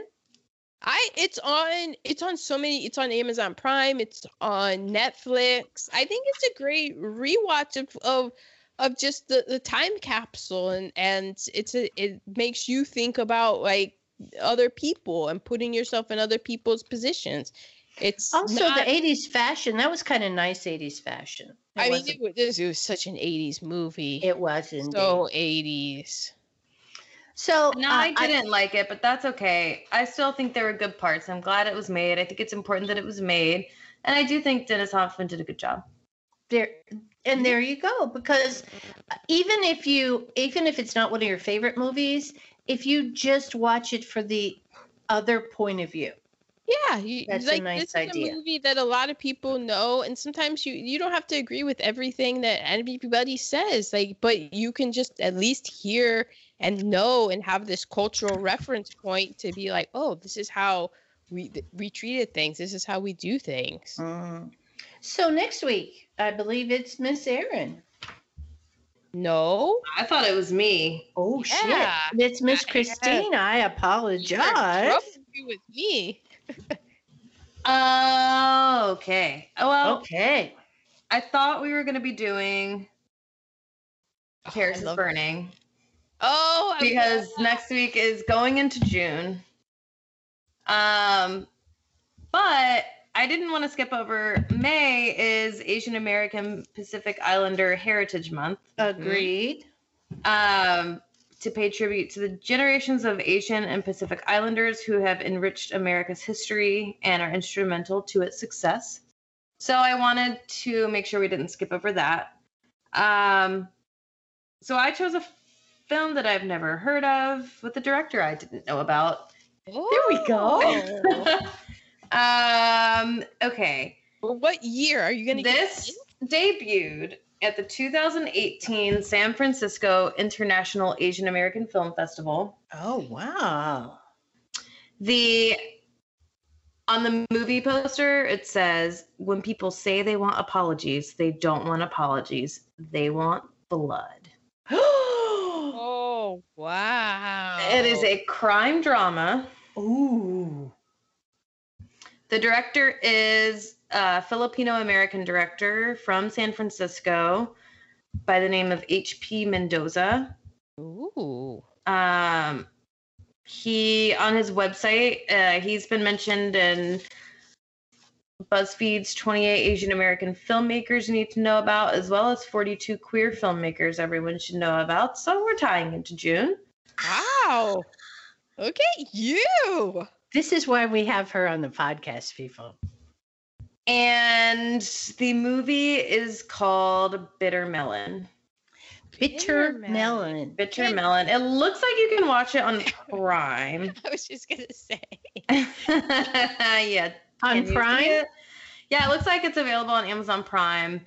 But the synopsis seems to be when there's domestic violence happening and some other people in the family decide to kill him.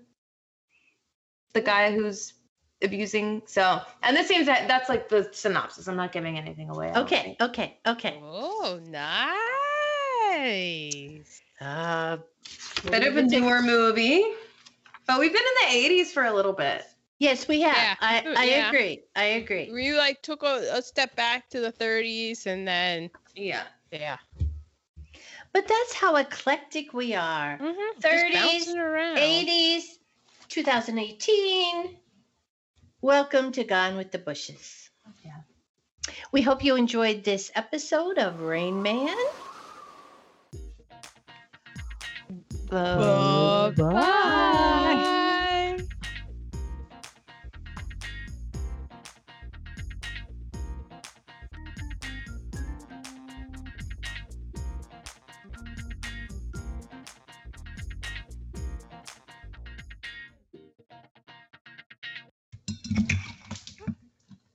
No, I'm not ready.